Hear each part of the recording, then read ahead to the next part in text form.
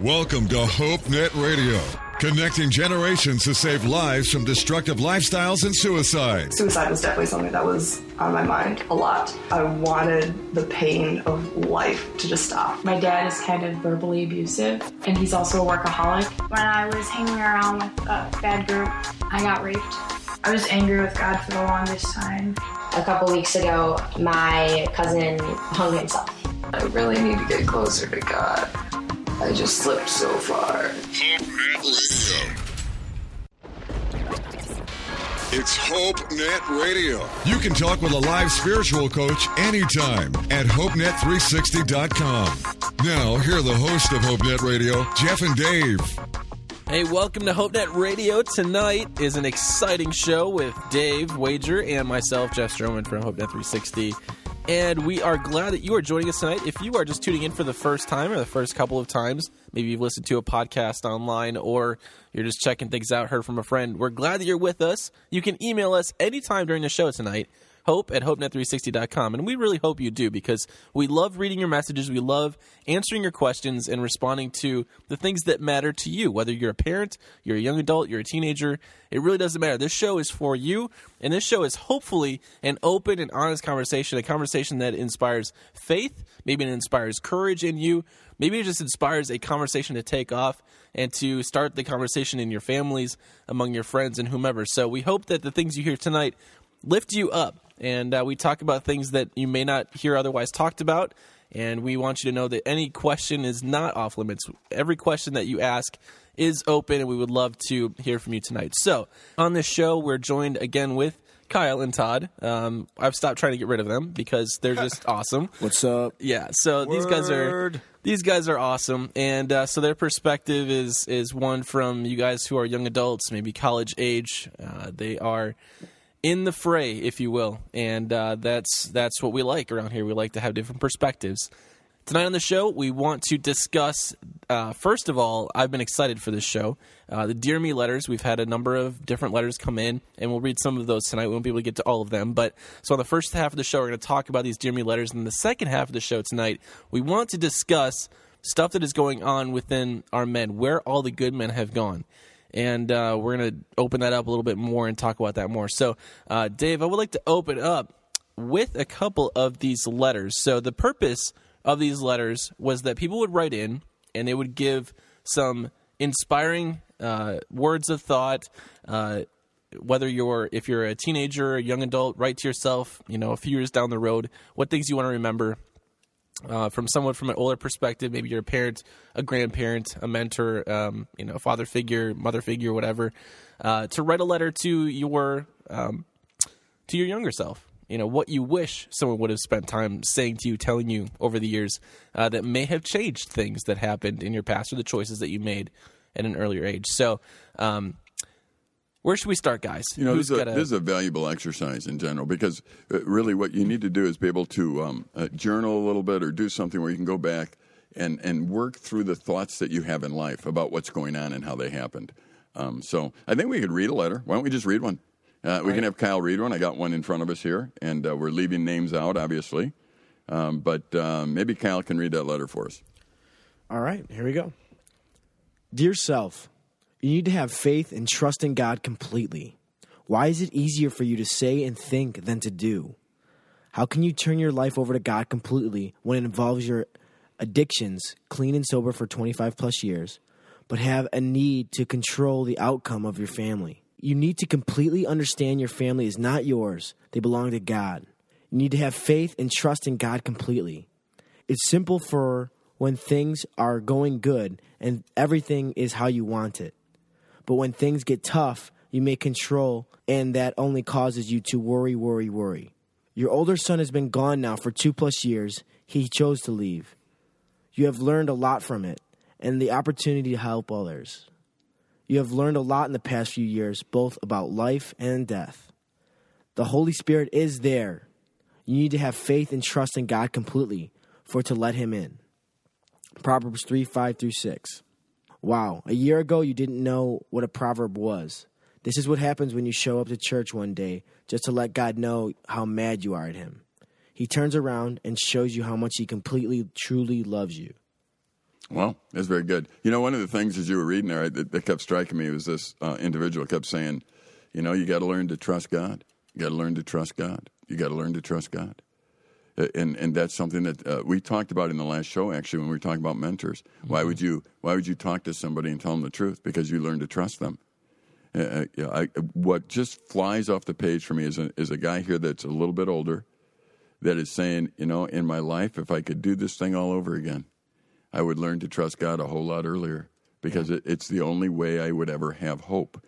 And I keep saying the same thing over and over again, but you got to realize that God is older than you and smarter than you and loves you. You can trust him.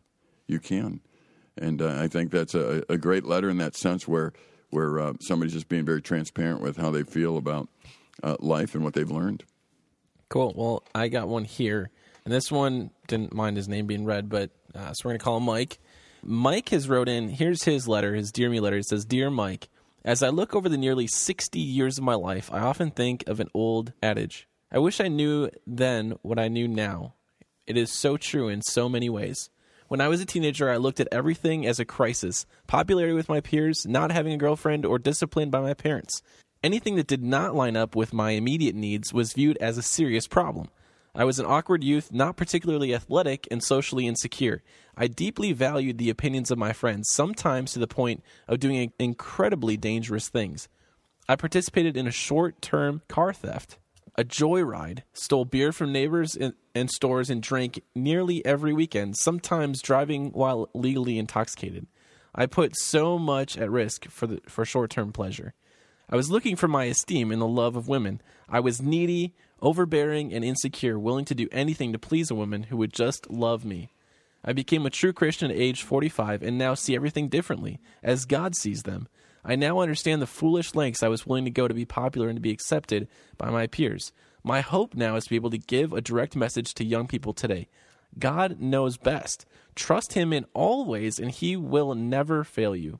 This day, start to look at your plans, hopes, and dreams with eyes towards God instead of on yourself. Become strategic in your thinking, forgoing things that bring temporary pleasure with long-term pain. There are very few real things you will face that is a real crisis. Take a step back from the ledge, seek the advice of a man or a woman of God you trust, and let them teach you about God and his hopes for you. Think of your life in terms of 3 to 10 years out, not obsessing in the here and now. There will be troubles, but God will never forsake you when you truly trust in him and follow his plan for your life.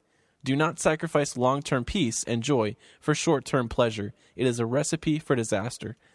I can never know then what I know now, but I can advise you as young people to trust in God, know his word and his plan for you, and think eternally rather than day to day. I hope you will be spared the pain of my youth, where pleasures and passions that ruled me brought me to the point where I was really ready to take my own life in despair. God is faithful to those who are faithful to him. Make God your first true love and watch as he guides your path and protects you. So, long letter, but very good words of wisdom, I would say. You know, there's a theme here. If you're hearing it, there's people that are looking back in their lives saying, life is a series of decisions.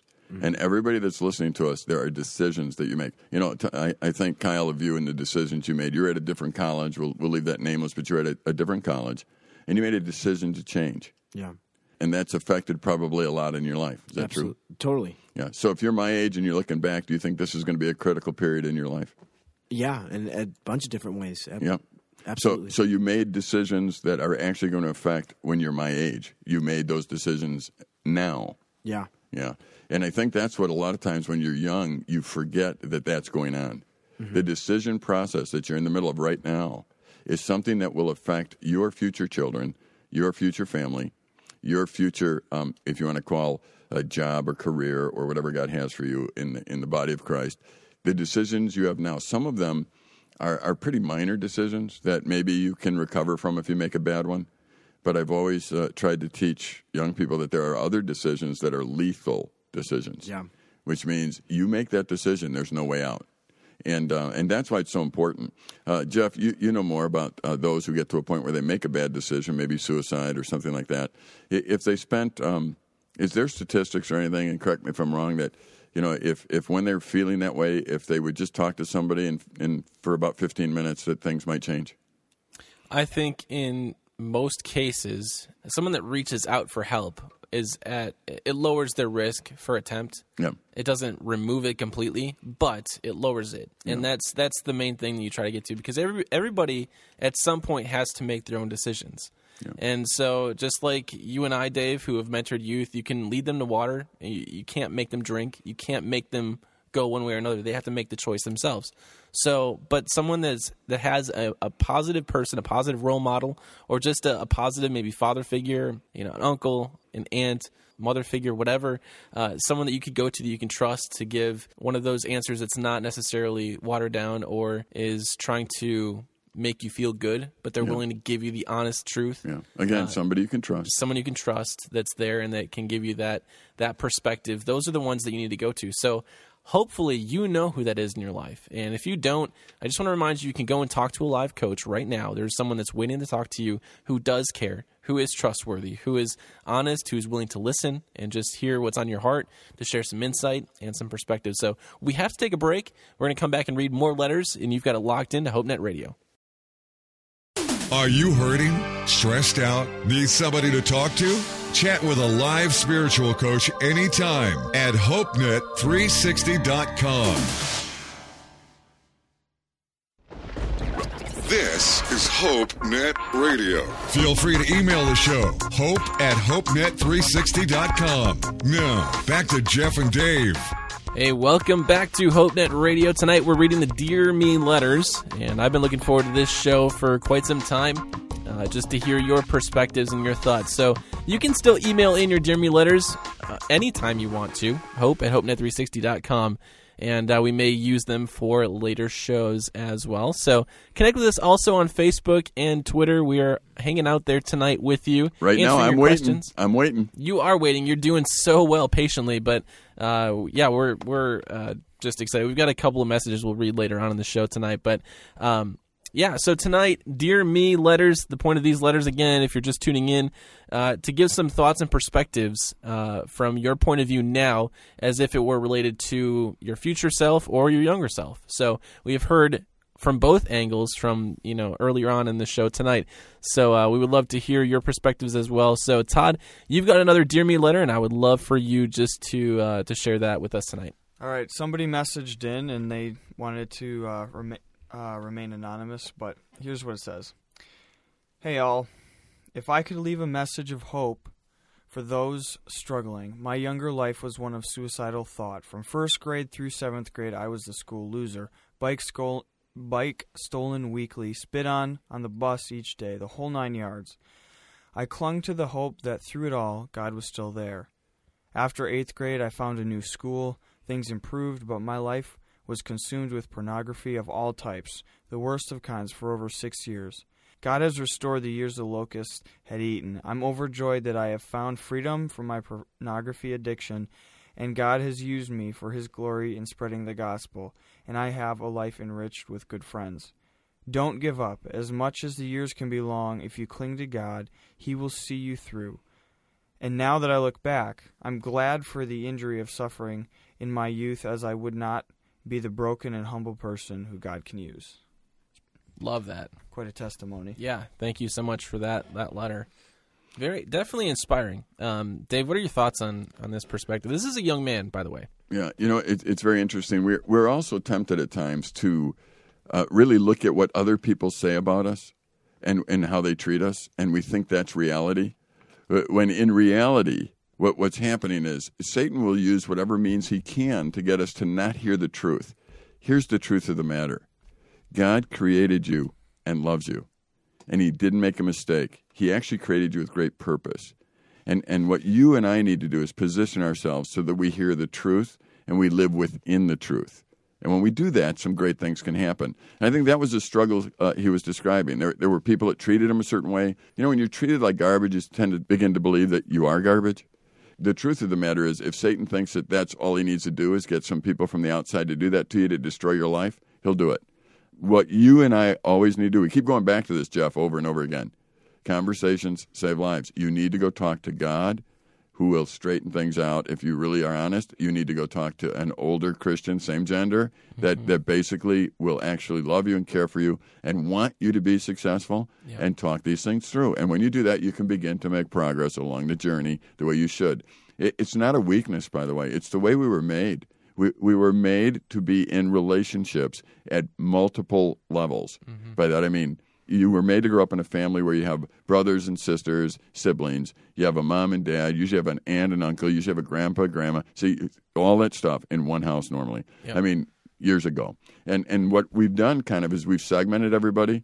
We keep all the first graders together, third graders together, all the young married couples together, and then you go into the retirement home and all the retirement people together. And we're missing out on this multi-generational help that is so necessary. So we want to keep encouraging you to have these conversations that will actually save lives and look for people who love God and love you and open up and talk to them. And you will see that it will change your perspective. In fact, these letters are very cool because what we're doing is getting people to do that. They're actually opening up and talking about something to another generation. And so I know Jeff is really stoked about that. And the reason we all are actually is because that's what causes health, is when you have intergenerational communication. And we're just kind of playing a game where we're having you have intergenerational connection with yourself. And it sounds like a big word. Yeah, intergenerational. In other words, old people and young people getting together talking. Right, and that's our mission statement at HopeNet 360 is connecting generations to save lives from destructive lifestyles and suicide. And we really believe that the front lines of this is actually having open, honest conversations. And if we're able to be open and honest, understand what the truth really is, it's going to set us free. It's going to set us free from addiction. It's going to set us free from bitterness. It's going to set us free from all the perils that we can fall into to try to cover the mask, things that we struggle with. So that's the whole point of what we do. So there's another. I did get another letter. Okay, Jeff, we got another letter from HL. I'll read to you. It says, "Dear me, it's amazing how the difference between yes and no can change the course in your life. Sometimes slightly, sometimes majorly. Sometimes not saying anything could even be worse or sometimes better. Incident 1. I had a run-in with an old classmate of mine quite a few years ago. It was a karaoke night, and I was singing up a fantastic performance. When at the end of the night, I was ready to go home. On my way out of the restaurant bar, he grabbed my arm. I quickly turned around and realized immediately that he had a few too many. You sang beautifully. I love how you sing from your heart. I thanked him, and he continued. I always loved your singing. Even when we were kids, I would always watch and listen to you sing. You always wore that purple shirt. I was shocked he even remembered that shirt. I hated that shirt, but it was all I had at the time. I always wanted to ask you to go out or do something. Why didn't you, I asked. I didn't even know you were interested. I would have gone out with you if you would have asked. Really? I was always afraid. He let go of my arm. But I can't now. I'm married. I have 3 beautiful children. I wish I would have known. Our lives might have been completely different, or maybe not. No one will ever know now. Incident 2. I was summoned for jury duty and had to skip a bit of college. The judge asked if any of the jurors needed papers excusing them from work. Since I'd already told the school about my jury duty, I figured I didn't need one, so I said no. Boy, was I wrong. After getting back to school, I found out that I'd been kicked out by the dean. I was called into his office and said that I was booted out for missing school. I told him about the jury duty, gave him the summons papers, but it didn't matter. I was already out, and he didn't care. I should have said yes to the judge. My life would have been different. Incident number 3. Back in junior high middle school, I was asked out by someone as a joke. I found out later about the bet, and I was not happy about it. Soon after that, another guy asked me out, and he was serious about it, but I was thinking it was another prank joke, so I screamed out no. Later on in life, possibly a decade later, I was thinking back to that day and was wondering if I had said yes. Yes, how different our lives could have been. I was only thinking back to it because I had heard through the grapevine that his girlfriend at the time was psychologically killing him and that he ended up in the hospital. I felt so horrible that I was actually starting to regret that little word. I felt that maybe a little word change could have saved his life. So be careful before you answer yes or no or refuse to say anything. It could send you down a different path, perhaps a better, perhaps worse. Just try your best to make the best decision. Thanks, HL. It's cool. Interesting. As I think about that, I do think of some of the advice I do give young people, and it has to do with be careful for that decision you're making in the next 15 minutes. It could change everything else about your life. If I get anything from reading this, it's very interesting because what she is doing is a couple of things that's very typical. She's focusing in on things that basically wondering what could have been. And that could cause problems, and you got to be careful with that. But that's what she's doing. She's focused on what could have been. Yep. We don't know what could have been. That's speculation. And boy, I tell you, that can get you into a fantasy world. It could get you in trouble. The other thing is the reality. I've done a lot of prison ministry and talked to guys who are in jail, and almost all the time they will tell me almost the same thing.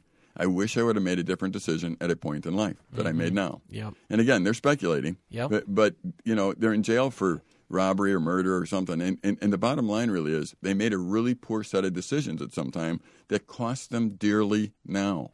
And if I have any message from this letter, just me not knowing HL at all, is when you make a decision now, understand that the decision you make will have consequences in life. So make the right one. Yep. When we're going to come back, we're going to read our Dear Me letters, and you're not going to want to miss that. So keep it locked in here on HopeNet Radio tonight. We're connecting parents with their teens in real conversations that save lives. HopeNet Radio on Q90 FM. This is HopeNet Radio. Connect with us on Facebook and Twitter. #HNR. Now, back to Jeff and Dave. That's right. It is HopeNet Radio. And tonight, Dave, Kyle, Todd, Jeff in studio with you. And so we thank you for joining us. Again, remember, email us during the show, hope@hopenet360.com. Or actually, anytime. You can email us anytime you want to. Or Facebook us at HopeNet360. Or Twitter as well. Send us a message. We love connecting with you and hearing your perspective. And sometimes we'll say something that's off the wall. And maybe you're like, what does that mean? I didn't quite understand that. Or something just trips your mind and you're like, hey, I have an idea. I have a thought on that. So send us your comments and your questions and perspectives, and if we need a little bit of correction, then, feel free to send that as well. So tonight we're talking in our first half of the show, we are talking about our Dear Me letters. We're sharing letters from people who have mailed in and sent us their thoughts, their perspectives on what they would tell themselves in years to come or in years past. So these have been really good notes, and so right now we actually want to share from our own perspectives, and so I want to give you guys, Kyle and Todd, I want to give you guys an opportunity just to share your thoughts, your Dear Me letters. So why don't we start with you, Todd? All right. My, basically, it goes like this. Dear Me, candy is short-term pleasure and long-term pain. Don't get boring. Keep trying new things. Keep learning. Go skydiving. Whoa. That's what I got. That's like a haiku. Is that a canoe? No. It's poetry, Dave. Come on, aren't you sophisticated? It's like that? 3 syllables, 6 syllables, 8, something like that. I went to a Chicago public school. I didn't even plan that out. Didn't you? I heard haiku. I was like, haiku? Haiku. No, not haiku. Haiku. I heard haiku, and I thought, IQ. I got one of those. Yeah. I was like, oh, okay, okay. I see where you're going with this one. Kyle's like haiku, and I said, bless you. Yeah. Achoo. You know what I see there, Todd, as I just heard you read that, though, again, as I look through a lens of my age and perspective and the time that we've spent together, I'm thinking you are looking at your life saying there are times that you just haven't branched out and taken the risks that you probably should. And you're reminding yourself, go ahead and do it. And in order to do that, you have to be secure. That's why you can do it. In other words, if you want to skydive one day, the only reason you would skydive is not because you think the chute might open. It's because you believe the chute will open, and you went with the right person, and you took the right direction, and now you're okay. Now, if you listen to the people that are there, and I think that's really, if I know you well, and just listening to what you just wrote there, it's, I want to be able to continue to grow and develop and try things that are impossible, and go out there and enjoy what God has me to enjoy, and in the process, you're surrounding yourself with people who are basically helping you get there. You're a musician, you write music. Some of the other stuff you've talked there. And I know in your life you're surrounding yourself with people that can help you do stuff that sounds impossible to you at one point. Definitely. And I think that's a message to all the young people that are listening. There are some things that you might say, oh, this could never happen. I'd love to try this. Well, maybe you should try it. But don't just run out and do it. I mean, find somebody who you can trust, that loves you, that loves God, that can guide you through the process. Yeah. And if it happens to be skydiving, find somebody who's really good at it and that you can trust in skydiving and do it. But once you find that trust factor, go ahead and jump, man. And I think that's very cool to remind yourself. Yep. All right, Kyle, I'd love to hear your note, man. Yeah, mine's a lot like Todd, so it's not. It's a little bit longer. Did you guys? It's not a haiku. It's not haiku. It's kind of like your answers on the test at Nicolay Bible Institute at times. No, mine's more serious, though, I think, than Todd's, because Todd was kind of a jokester. I'm just kidding. Hey, there are no right and wrong answers here. Just There you go. Just good and bad. just So smart. go ahead. Just smart and stupid. Yeah. Oh, Right. Okay, I'll read it. who's sounded like IQ? Oh, mine. Who didn't know what haiku was? You. He said IQ though. Touche. Okay, I'll just read it. Touche. Just read it. Dear me, be content and happy with the little. Love my wife like Christ loves me. Mentor like people have mentored me. Train my children to change the world. Stand up for the truth and don't give an inch. Enjoy the blessing God's given you. And enjoy the plethora of Super Bowls that the Bears will win. But that last one really. Yeah. You know, well, you had me until that last one. I was really touched. I was gripped. I was actually thinking of not reading mine. I'm sitting there thinking, wow, that's very deep until that last one. It's like everybody has a blind spot. So you're saying the Bears are my blind spot? Yeah, exactly. Yeah. It didn't take a rocket science to get you that one. The plethora. Yeah. It's a good use of that word, though. You know what, though? As you read that, Kyle, there's some reasons. There's reasons behind those statements. I mean, really, when I know Kyle, and there's some stuff behind that he just wrote that I'm really proud of him on. He's thinking through some issues there even before they're issues. He's talking to himself in the future and saying, here's some things that I have observed that can actually destroy me if I'm not careful. And correct me if I'm wrong, Kyle, but it's really looking like you put some forethought into life a little bit, saying, here's what I want at the end of life. Well, it's funny because you said write this Dear Me letter, but I'm always thinking about when I'm 40 or 50 years old, is my life going to matter? Am I going to have made a difference? Yep. Am I going to live for God, or am I going to turn away from God? Am I going to be who I want to be? And that's a child of the King. So when I wrote this, I've always been thinking about this. What are goals that I want to have when I'm married, when I have kids, when I have people under me that I can mentor? I want to honor God in everything I do. So when I wrote this letter, all that was in mind. Yeah. Well, here's what I appreciate. A lot of people shoot an arrow, and then they go and draw a target around it. Mm-hmm. That is deep. Yeah, that doesn't work. What you've done right now, Kyle, is the opposite. You've identified the target, and you're learning how to shoot the bow. I appreciate that. I really do. Nailed it.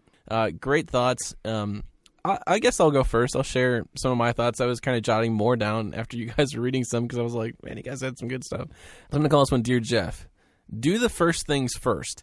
Honor God with all you do and never forget who you are in Christ. He is your rock. He won't change. He is strong enough to handle your worries. Be mindful of your investments. Time is your greatest investment. Take time to listen, laugh, and be a vessel of joy. And so those are just some thoughts that I had. For me, and where I've come in my short 28 years of life, I've found that sometimes it's the simpler things that matter. Yeah, if we had the endless time on the show, I would love to dive in with each of you guys on those, because behind what Todd said, behind what Kyle said, behind what you just said, Jeff, there is there's some real reason why you wrote that. And that's what we're trying to get to. I mean, there's something you learned. There's something that you've understood. And I don't care what age you are out there, there's something that you have understood through life. Write it down, try and take it to God, take it to an old person, talk about it. I mean, those are the kind of dialogues that we're missing because we sit there and stare at television, that kind of stuff. We don't talk. But to sit down with Kyle, to sit down with Todd, sit down with Jeff and say, hey, let's talk about those points you made. I mean, why do you think that? I think that would be an excellent discussion. And those of you that haven't got your letters to us yet, get them to us. And those of you who have, sit down with an older person that loves God, read it to them, and say, let me tell you how I got there. It can offer a big, if you don't have anyone like that, identify somebody that's in a retirement home who is a believer and loves God, and go read them your letter. And talk to them. Make a friend that's several generations older than you, and just go talk to them and see what they say. It'd be very interesting for you. Yep. All right, Dave, we're coming up on a break, but I would actually like for you to read your letter. So I know you wrote a novel, but maybe you can give us the spark notes of it, if you will. Yeah, try not to use 800 words when you can use 25, I guess. Let me summarize it for you. I would write myself and remind myself of my position. My position through life is the only thing that really has mattered. For that, I mean, when I was a kid, I was actually in a wheelchair and some other things. The position I had as a child of Richard Wager and Joyce Wager pulled me through that. Not my position as anything else at that point. I was just a kid. But my parents, who loved me, and I felt they had to, but they didn't. I found out later. But they did. They took me through a very tough period in life where a kid gets cut from a no-cut baseball team and other things that shouldn't happen to a young person. And what's very interesting to me is because of my position, that's what gave me hope, not the cruel world around me. As I've gotten older, my position as a child of the King is what has got me through everything. Not my health and not my status and not my money and not my car, not my home, not my family. The position I have as a child of the King has brought me through everything. So my whole letter would be written about my position in Christ, my position as a child of Rich and Joyce Wager, as a brother to Rick Wager. These things have all mattered dearly to me. And without that position, I'm not sure where I'd be. Well, this has been definitely a thorough first half of the show. So when we come back, we're going to open up the dialogue about men and where all the good men have gone. So ladies, you're definitely going to want to tune in for this one. And you guys, I hope you're going to continue on because we're going to get into some deep discussion, but we'd love for you to be a part of it. So just keep it locked in. We'll come back with the second half of HopeNet Radio here in a few minutes. Feel like nobody cares? We do. HopeNet360.com has an online crisis chat line powered by Groundwire. A live coach is available to talk right now at HopeNet360.com. It's HopeNet Radio. You can talk with a live spiritual coach anytime at HopeNet360.com. Now, here are the hosts of HopeNet Radio, Jeff and Dave. Welcome back to the second half of HopeNet Radio. Again, remember, you can email us during the show, hope@hopenet360.com. Connect with us on Facebook and Twitter. We got to get into this. This is a big segment, and I think we're going to continue on next week on this topic. Where have all the good men gone? And so tonight on the show, we're looking for your perspectives and asking the questions. Today, when we look in society, last week we had the chance to sit down with Andrew Schwab, and he's had conversations with men across the country, and they come down to a lot of the same things. A lot of guys today are feeling this sense of insecurity. They're feeling these different emotions and different feelings and different struggles that we find ourselves isolated more or less. And in today's culture, the highest demographic for attempted suicides is teenagers, but the highest demographic of completed suicides is these middle-aged men. And so you're looking out and you're seeing dads, you're seeing even maybe young grandparents moving into the next stage of life, and they're hopeless. They're coming to this point where they're like, what's my life worth? And so tonight, that's the question we're asking. Where have all the good men gone? And what does it mean to be a good man? And how has our society affected the picture of the ideal man and what manhood really is? So, ladies, if you're tuning in, I think this is a big topic for you and us guys. We need the challenge tonight. So, Dave, I want to open up with that, and I would love for you to share just some thoughts and your perspective on what you see in young men and even middle-aged men and where people are at in your conversations that you've had in your years of experience. Yeah, I would like to encourage, too, the ladies to keep the radios on and the podcast is because what you want to do is work in life at understanding men. That's one of the things you want to do. And you want to be able to see what a good man looks like. In fact, oftentimes I'll suggest that young ladies read a book entitled What He Must Be If He Marries My Daughter. And the reason I ask them to do that is by Vadi Bachman, I believe. And the reason I ask them to do that is because it gives them a standard. Here's what the Bible says about a husband and a father and how they should live. And really, God makes it so clear what a man should be about. And it's not about being abusive. Men should never be abusive. It's not about using their strength for their own power. It's not about using people in any way, shape, or form for themselves. That isn't what it's about. In fact, what I really find out is men are very disappointed, as you were talking about, Jeff, and in middle age especially, because they really have spent their life living the lie. They spent their life believing it's about money. It's about possessions. It's about parties. It's about power. It's about status. And it's not. And there's some point where it flashes in front of them that that's not what it's about. Remember the Andrew Schwab, the interview that we did? And he was talking about significance and security. And you were talking about that. And we talk about that a lot. Yep. See, every human being is wired this way, especially men as leaders of their families. They're wired. They want to be significant. There is nothing in my life that's probably more important to me than my wife acknowledging the fact that I am significant. Nothing. I want that. I want to know that my life matters. And I would suggest that every man that walks the planet wants to know that his life matters. He really does. And what we do is we get it mixed up. We think our life matters because we fed our kids and because we have houses and we have, yes, that's important stuff, but that's not how it's going to be measured in the long term. And so what happens is we seek this significance for most of our life, and when we get there, it's empty. Or we seek security. We think, all right, I need to leave my family secure. I need to leave money and then somebody in our family gets a sickness where money can't help. Hospitals can't help and die. Now all of a sudden our security is gone. I mentioned in the last segment that if I could write myself a letter, it would have been on position. Why? Because of the fact that no matter what happens to me or my family, I have the position as a child of the King. Yeah. And my King loves me and can take care of me. I really think that to be a man today, to really live successfully as a man, you need to lead in the area of understanding your position as a child of God, as a joint heir with Christ, as somebody who is in God's family and acts that way. And we can talk more about what that means, but that's my bottom line to start with.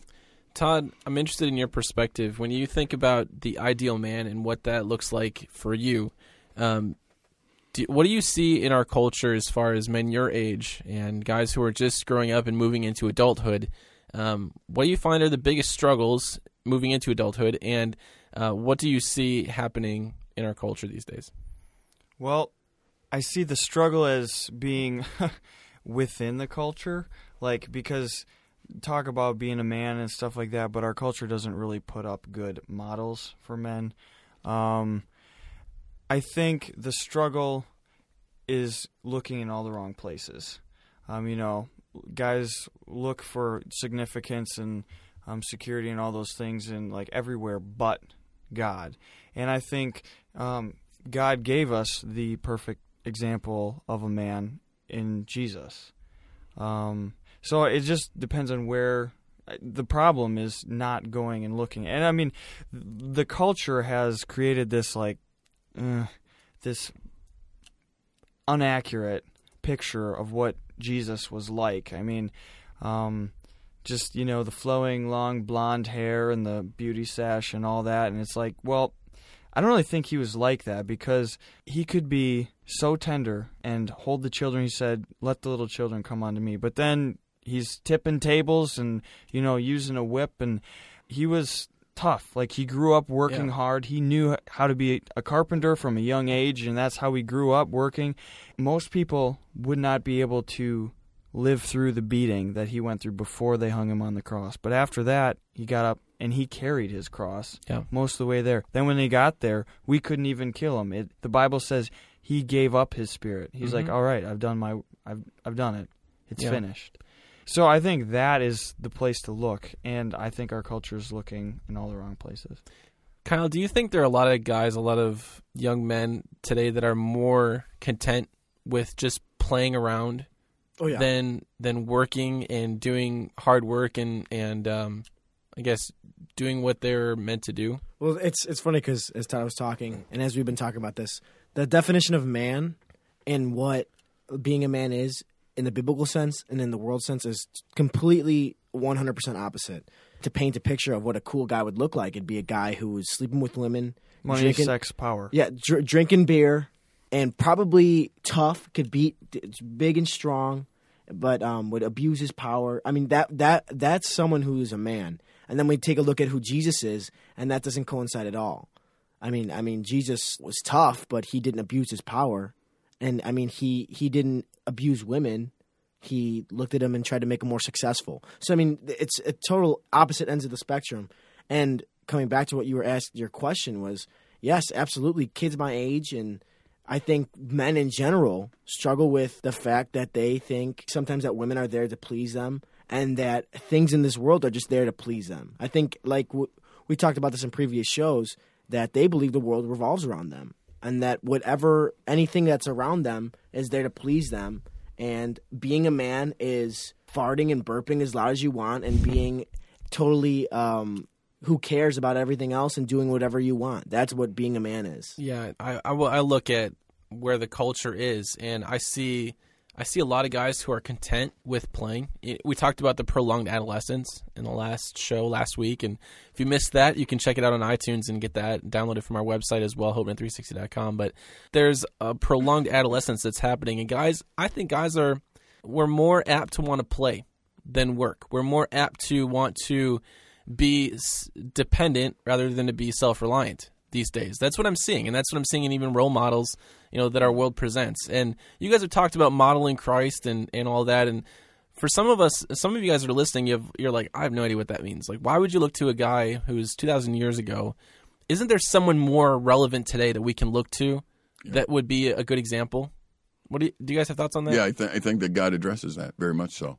I think when Jesus came to this earth, in John, he said, in the beginning was the Word, and the Word was with God, and the Word was God. What he was saying there was, in the beginning, there was this idea of God, the concept. The word logos means that. And what a little later in first chapter it says, and the Word, or the concept, became flesh and dwelt among us, so that we could behold the glory of God. Now, let me put that in English. What it simply means is that Jesus came to this earth so that the idea of God would not be fuzzy. We would know what it looks like, because Jesus would be God in the flesh, and we would know how God would act. And as Kyle was talking, I was thinking, power, authority. Jesus had all the power and authority in the world. And what did he use it for? That's manhood right there. He had all of it. And what did he use it for? That's the struggle for all men that are listening right there. Yep. Will you get to that point? And if so, how and why should you? And I think you need to wrestle with that. Yep. Todd, we'll get you in the next segment. We got to take a quick break, play some music. This is going to be one of those conversations you're going to want to tune into in the next segment, so make sure to keep it locked in here on HopeNet Radio tonight. If you're going through something tonight, a live coach is waiting to talk to you at HopeNet360.com.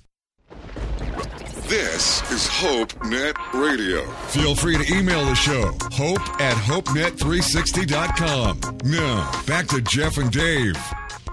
Welcome back to HopeNet Radio tonight. Glad you're with us. Email us on the show tonight, hope@HopeNet360.com. We would love to connect with you, and I think there are some people who have some very interesting perspectives, maybe even some thoughts to contribute in this conversation tonight. We are talking about here, where have all the good men gone? We're talking about what it means to be a man in today's day and age, and we're talking a little bit about how culture has shaped that, and how many middle-aged men today are becoming hopeless and questioning their overall purpose in living anymore. Not that we're all middle-aged men or anything, but we come to the point in our life where we have to think and we have to ask the bigger questions. What's my life worth? Yeah. What's this really about? Is what I'm doing, is it really what I thought it was going to be? Is it fulfilling? Is my life going to mean something? And so before we went to break, Todd, I know you had some thoughts, and I would love for you just to share some perspective that you got here. Something that I think is a big part of the definition of being a man that people in our culture miss is the word meekness. And most people hear that and think weakness, but it has absolutely nothing to do with weakness. What meekness is power under control. And I think about, just the stories of Jesus where when he was upset and genuinely angry about something, like using the temple to sell things and profit from people, he drove them out, but he was controlled the whole time. He was never out of control. And bringing it back to children, he had a heart and a desire for children. But I think just the whole meekness is something that our culture does not understand. Power under control. Simply meaning that even though you have the authority, yes, you don't, and the strength maybe to really force somebody to do things right. Right. You use it with appropriate measure. Right. You don't just flex your muscles to get everybody to bow to what it is you want. So. And everybody in society wants that, actually, and wants people like that, because otherwise the might makes right, and we know that that's not true. You can be the most strong person on the block and still be really goofy in what you're doing. It's interesting. He said meekness. What would be a word or a concept, Kyle, that you would use for manhood? I was getting mad at Todd because that was the word I was going to use. Oh, all right. But for manlyhood, manlyhood. That's a new word too. But go ahead. The word that maybe I would use also is protection. I love it. Just the idea of protecting women, protecting young children, protecting the ones who can't protect themselves, I think is a very good definition of a man, and I think is something that Jesus did. And that's something that men, I think, are just worried about protecting themselves. Men today, that's not a real man. I think men today are worried about themselves, their needs, and what they want. And they're not worried about protecting the needs of people that need to be protected. Yeah, wow. You said meekness, you said protecting. Those are great things that I think people need to listen to.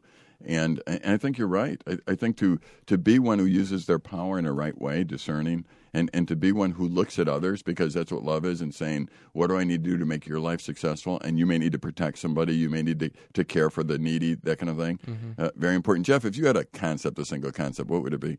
One word? I'll give you mine while you think. And, of course, one word won't work for me. You guys know that. But, about six. Nice try. I got 3 words, though. Following to lead is what I think men do, if they're really men. In other words, they have decided in life who they're following, and they are willing to put themselves as the leader in following. In other words, I'm going to follow God. I'm going to follow what's right for somebody. That's submission with power. They're following those who know what they're talking about, and God knows what they're talking about. And I think that's very important for a man to do. Most men want to lead, and they think their definition of leading is someone needs to just do what I tell them because it's really about me, and I'm going to use my power, my influence, my money for me. And then they end up middle-aged being miserable. Be careful who you're following. You can't follow God and money. But that would be my single concept that I would look at. In just thinking about this show, and I was thinking about what I'm seeing in our culture versus what I know should be right. And so I wrote down some thoughts. I actually have 8 different contrasts here. So kind of bear with me, and I want to know if you guys agree or if you disagree. You guys think I talk a lot. I know. I'm seriously amped. Unreal. All right. It's like out of my mind. Yeah, let's go with it, man. I'm on the edge of my chair. My plastic chair. You said that at the same time. That is spooky. All right. Men are made to fight for something, but today's men are cowering in fear, afraid to speak up and offend someone. Where is the pursuit of righteousness and hatred of evil?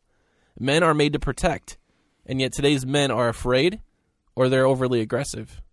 And that feeds into the next one. Men are made to provide for their families through their labor, through their works, but today's men are workaholics. They're addicted to their jobs, they're addicted to their incomes, they're addicted to their stuff. Next one is right into that. Men are made to worship God, but men are worshiping their possessions, their accomplishments, and their stature. Men are made to govern, but the men are governing according to their own vices, their own opinions, even their own anger. That's how they rule by might. The men are made to lead, but many men today are taking a back seat, and they're letting their wives do it, they're letting other people do it. I'm not sexist here, I'm looking at it from a perspective of guys are just taking a back seat, generally. Men are made to serve, but yet men are serving their own interests, their addictions, whatever. Men are made to father, but many fathers are fathers by biology, but they're absent and they're marginalized in the family life. I don't know. Those were just some of my thoughts, and I'm interested in what you guys see. While you read that, Jeff, I turned in the Bible to Matthew chapter 5 because it's so critical. I think you just summarized what Jesus was saying in different words. Yeah. I just want to read. Can I read some scripture here? Go for it. Matthew 5. Seeing the crowds, Jesus was looking at the crowds. He went up on the mountain, and when he sat down, his disciples came to him. I'm always amazed at that phrase by itself because it's like Jesus, the creator and sustainer of all men, looked at the people, and he had some thoughts. And he went up, and he was willing to share those thoughts. So if you're not listening, boy, you're not paying attention because this is the creator of life. And he said this to him. And he opened his mouth and taught them. I find that an interesting phrase, too. I won't stop on all the phrases. But it said, blessed are the poor in spirit, for theirs is the kingdom of heaven. Blessed are those who mourn, for they shall be comforted. Blessed are the meek, for they shall inherit the earth. Blessed are those who hunger and thirst for righteousness, for they shall be satisfied. Blessed are the merciful, for they shall receive mercy. Blessed are the pure in heart, for they shall see God. Blessed are the peacemakers, for they shall be called the sons of God. Blessed are those who are persecuted for righteousness' sake, for theirs is the kingdom of heaven. Blessed are you when others revile you, persecute you, and utter all kinds of evil against you falsely on my account. Rejoice and be glad, for your reward is great in heaven. For so they persecuted the prophets who went before you. Then he goes on to talk about salt and light. But what I find very interesting is that God, Jesus, the man who was really a man, it really got the crowd's attention, because there's not a man in that day in the crowd that was saying, the blessed are the poor and those who mourn, that's for weakness, those who meek, those who are merciful. Wait a minute here. This is not my definition. I am one macho man and I walk in and I don't cry about anything. No. God says, you know what? When I look at you, I want to correct something. I want to correct your perception of what manhood and what life is really about. Those of us that understand it, those of us that get it, realize it's not that we have power to satisfy ourselves. We are consumed with the good of others, and we are consumed with obeying God, and that's what makes a man. Yeah. It's interesting to see how we're wired. And, today's culture wants to kind of blend the gaps between man and woman to change or to rewrite even science and biology. But when you look at the way men are wired and you look at how we're keyed into things, guys are more often intellectual than they are emotional. Mm-hmm. Guys are, and there are many guys that are actually emotionally disconnected, and that's an issue in itself. But guys are wired to be rational. We're meant to be those protectors. And when you're a protector, when you're a fighter, you have to think through more calculated. You don't just go by your emotions, because your emotions can lead you in the wrong direction. And I'm sure many wars and many battles have been won or lost based on how they strategized, how they actually made use of their resources and thought things through. And I'm not saying we need to go out and start wars. We need to start fights. That's not what I'm saying at all. But we're wired to we want a good fight.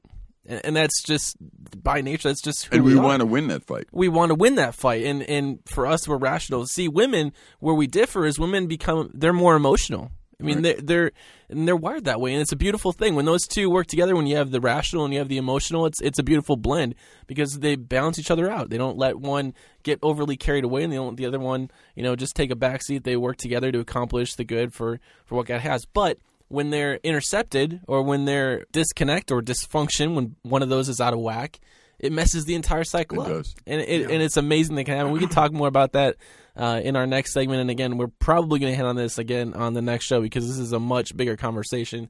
And I'm sure you're going to want to share your thoughts on that as well. So we do have to take a break. We're going to come back and wrap up this part of the discussion. But obviously the conversation is going to continue. So email us, hope@hopenet360.com. And we're going to take a break. We'll be back here in a few minutes here on HopeNet Radio. Love HopeNet Radio? Stay in contact all week long at HopeNet360.com. This is HopeNet Radio. Connect with us on Facebook and Twitter. #HNR. Now, back to Jeff and Dave.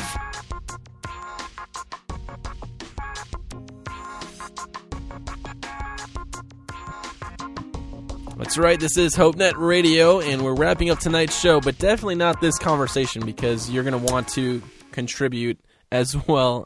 Email us anytime during the week. You're listening on podcast. Email us, hope@hopenet360.com. Connect with us there. Or on Facebook and Twitter, leave us a message. Like our page. We would love for you just to connect with us. Social media is such a fun thing these days, isn't it? Hey, we've been talking about guys and where all the good men have gone. And so maybe you're a woman and you're just catching the tail end of the show. Don't tune out now because this is for you. I'm sure you have the same questions that we do. We were talking a little bit last segment on just the struggles and just the challenges and kind of a contrast of what men are supposed to be like and what men really are these days and what our role models are. So, Todd, I really did appreciate your comments when you were mentioning how, I guess, our media and how we're really a saturated entertainment culture. We're probably the most entertained generation that's ever walked the face of this earth. I mean, just the types of entertainment that's out there, the mediums that we can use, whether it's the internet or it's through going to a movie theater or partying or whatever it is, we are so bent on this pleasure and partying and kind of this, in a guy's term, it's the prolonged adolescence, the party, the fun, the lack of a desire to work. So, Kyle, I'm interested in your perception, what are young people today looking at when they look out and they see guys in our media, in our music, or it's movies, or what have you? What kind of guys do young people look towards these days? Well, they look towards celebrities, rappers most of the time. I mean, that's some of the biggest men. I would say a lot of some of my cousins, my idols, Eminem, 50 Cent, or Drake, Kid Cudi. I mean, those are the people that they're looking up to. And their songs are about totally abusing women, abusing money, alcohol, partying. It's all self-centered, and that's what their idols are. That's who they see as men. It's kind of the opposite. It's kind of what we were talking about before. It's men who use their power and authority and everything for themselves. Yeah, absolutely. That's what the songs are about. I want to use it all for me. Yeah, I think there's probably a song called that. I want to use everything for me. That's probably a song. If not, we just inspired it, and it's going to be a hit. That's sad. It's going to be a hit. Justin Bieber's going to do it. Speaking of Justin Bieber, I'm, I don't shy away from media. I don't really get absorbed in celebrities. Personally, it changes so much. I mean, people get their 15 minutes of fame and then they're gone, and you're like, okay, the next person. And I think there's a lot of our culture today who have lost fathers, that dads aren't in the picture. So this constant changing of men and role models changes so much for our young people today that's why I think it's easy for us to fall into these celebrities and to look to them to be almost like our dad on TV kind of a thing, or the ideal guy. And so, Dave, I'm really interested in your perspective. We don't have enough time to get into this topic, but we'll probably connect on it next week on the show. But I do want to start the conversation. Today's day and age, 50% of marriages end in divorce. And so there's a much stronger layered issue here that's going on, that there are teens, young adults, there are parents now who have come from single-parent homes, who have come from split homes, split families, blended families. It's a very bigger conversation, but I'm interested in how you would approach that. If you had a young person come to you and sit and just tell you, man, I just wish I had a dad in my life. I don't know. I don't have a relationship with my dad. I don't even know him. I haven't even met him. How would you talk to this young man? I wish that was hypothetical, what you just asked. But it isn't. That's kind of a norm at this point. I've had many young men come to me who have not had dads in their lives. And I use the word, and it doesn't fit totally, but I use the word, this young man needs fathering. He needs someone around him that is older and that will love him and that will give him the straight scoop, that will work next to him side by side and show him how to live.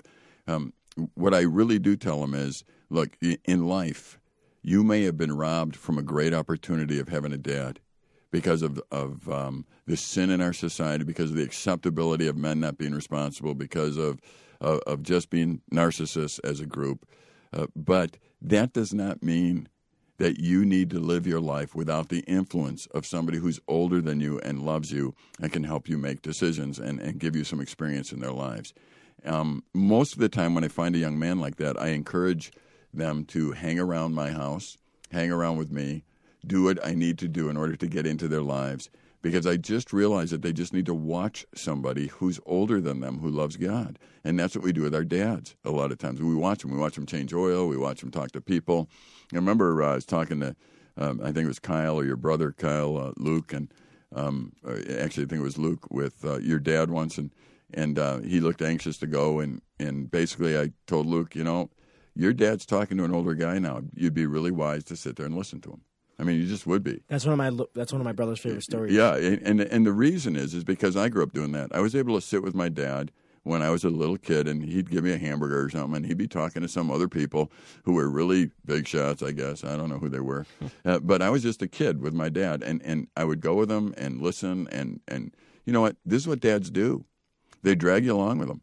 They teach you what life is all about. I ended up coming to camp here in 1968 with my dad, 11 years old, and he gave me very specific responsibilities. We worked together. We worked together till he died, and I loved my dad. We spent a lot of great moments together. But today I represent a lot of what he represented because he spent a lot of time with me. So what I encourage the next generation to do that is without these dads is to actually find men in the Christian community. This is why the Christian community is so valuable, because you need to find men in that Christian community that will spend time with you and allow you into their lives, allow you into their homes, allow you to observe their marriages so you can start seeing the hope and not just hearing about it. Because when you just hear hope but you don't see it, it turns into despair. Believe me, you need to see it. So, and the older men that are listening to me, would you please put yourself in a position where you look for younger men to help and teach them. I give a quick story here, Jeff, if I can. There's a young man that really has not had any dad influence, and a lot of great things has been going on in his life. And recently he wanted to start a business venture, and there were a bunch of Christian guys that got together and helped him do it financially, which is very interesting. One of the guys loaned him money. I think it was maybe $1,000 or something, and he loaned him money this way. He said, "I want to give you this money, and I never want you to pay me back. But what I do want you to do is take this money one day, this amount in interest, and I want you to find somebody else who has a need, and I want you to help them with it." Now, I know this guy who did that very well. I know his heart. he was playing dad right there. He was saying, I am going to step in and teach this young man that he needs to be generous, but I'm going to do it by showing him how I'm generous and then giving him a chance to do the same with the money that he actually owes me. And I thought, you know what? Very good. And that's what I want to encourage. The older guys, be that guy. The younger guys, look for guys like that. And allow yourself to be positioned. Kyle and Todd, you guys come from solid families, and you've had that example all your life. What I encourage guys like you to do is look for those other men, young guys that don't have dads, and start playing a role in their life, because they need that. Not a role of just buddy-buddy. Dads are not buddy-buddies. They're dads. Anyway, that's my thoughts. This is not going to be the end of the conversation tonight. We're going to continue this next week on the show, so you're not going to want to miss the next half of this show. But we could probably spend an entire month on just this topic, but we're not going to do that. We have so many other things that we do want to discuss. I want to leave you with some thoughts tonight, and actually this verse that I think is one of the manly verses that I've ever read in the Bible. And so maybe you've never opened the Bible, maybe you've just picked some Psalms or Proverbs along the way. Check out Joshua 24, verses 14 and 15. And I'm just going to read it. This is from the English Standard Version. But to me, this sums up what I think is today's message for many of our men. It says, "Now therefore fear the Lord and serve him in sincerity and in faithfulness. Put away the gods that your fathers served beyond the river and in Egypt, and serve the Lord. And if it is evil in your eyes to serve the Lord, choose this day who you will serve, whether the gods your fathers served in the region beyond the river, or the gods of the Amorites in whose land you dwell. But as for me and my house, we will serve the Lord." That scripture to me is, it comes down to choice. It comes down to who you're going to serve. We're wired to worship something, and whether you admit it or not, you're wired to worship something. And us guys are so prone to worshiping so many different things, our possessions, our stature, our accomplishments. But when it comes down to it, our most fulfilled purpose is to worship God, to know him in a right relationship.